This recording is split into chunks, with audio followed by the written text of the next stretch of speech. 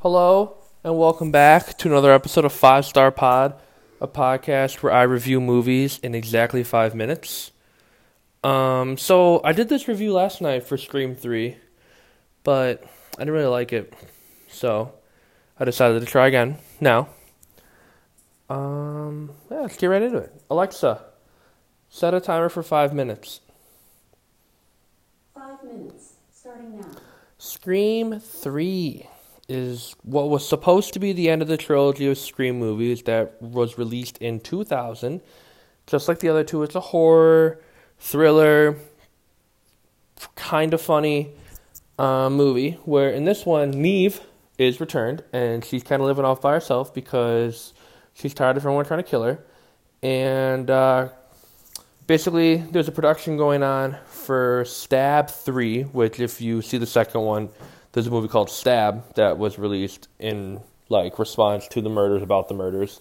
And Stab 3 is being made, and someone is going around back in the costume again, killing the actors and actresses in the movie. And basically, Neve comes back and tries to help a returning Courtney Cox and a returning David Arquette figure out who the killer is. Once and for all, they say. What did I like? Was that a good summary? Thank you, producer Elizabeth. She does a lot of producing for this. What did I like? I loved seeing Neve. Again, we all know I love Neve. I gotta find another movie with Neve in it just so I can be like, Neve! I kind of liked the idea here being like, we have this weird movie that's being made in the fictional universe. Let's use it to our advantage and bring all the characters back together again. That was pretty smart, I thought. I liked some of the weird actors and actresses in this movie. Jenny McCarthy's in this movie. Emily Mortimer's in this movie. Patrick Dempsey's in this movie. Patrick Warburton's in this movie. Just a lot of C-list actors who are just there. That might even be a little high for Jenny McCarthy. There's a lot of random actors and actresses who were in this movie. That might be about it. Well, I liked the continuing arc of Arquette and Courtney Cox's character. It was nice. It was nice to watch again. What did I not like? Much longer list. It was a stupid movie. It really wasn't enjoyable at all. They just kind of took advantage of these characters that they hoped we'd come to love and just kind of threw them in weird situations and made it hopefully work, which I don't really think they did. Courtney Cox and David Arquette kind of took the leading role in this movie, I felt, which I never really cared much for their story. I liked it as a background arc, but the moment it became front and center, I was like, ooh, I don't know about this. Also, I didn't like the fact that I looked up Neve Campbell, and her name is pronounced Neve. Neve Campbell? It's Neve. It is Neve. I didn't like the final climactic ending of basically being here's why all this has happened over the years. That was obviously I like how that's the ending, but I don't really like the route they went of who did it.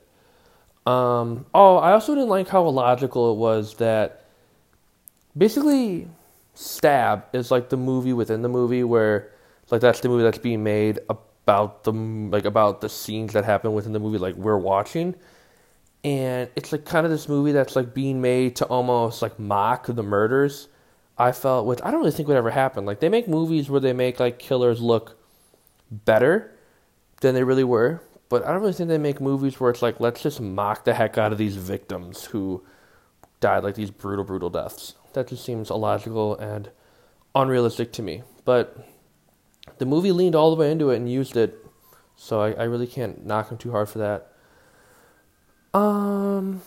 What else did I not like? I didn't really like Patrick Dempsey in this movie. I like him in Grey's to a point, but in anything else, I'm just this is not good.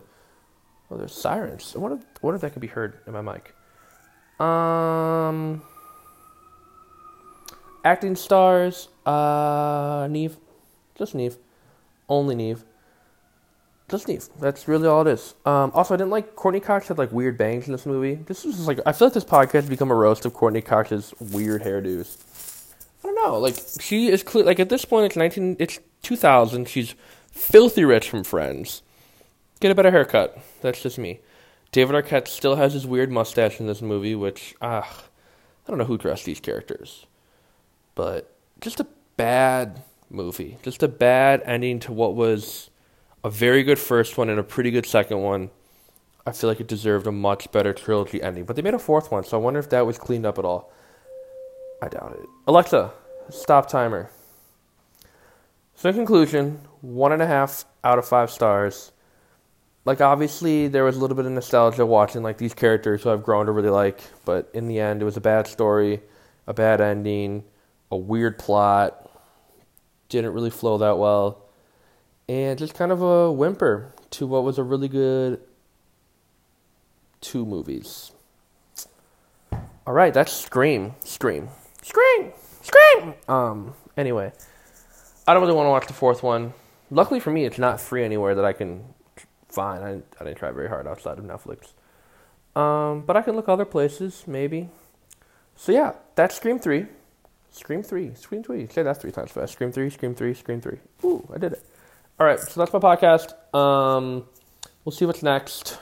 Hopefully I get to the theater this week 1 or 2 times so I can get something that's a little more topical reviewed. So yeah, thank you so much for listening and have a good rest of your day.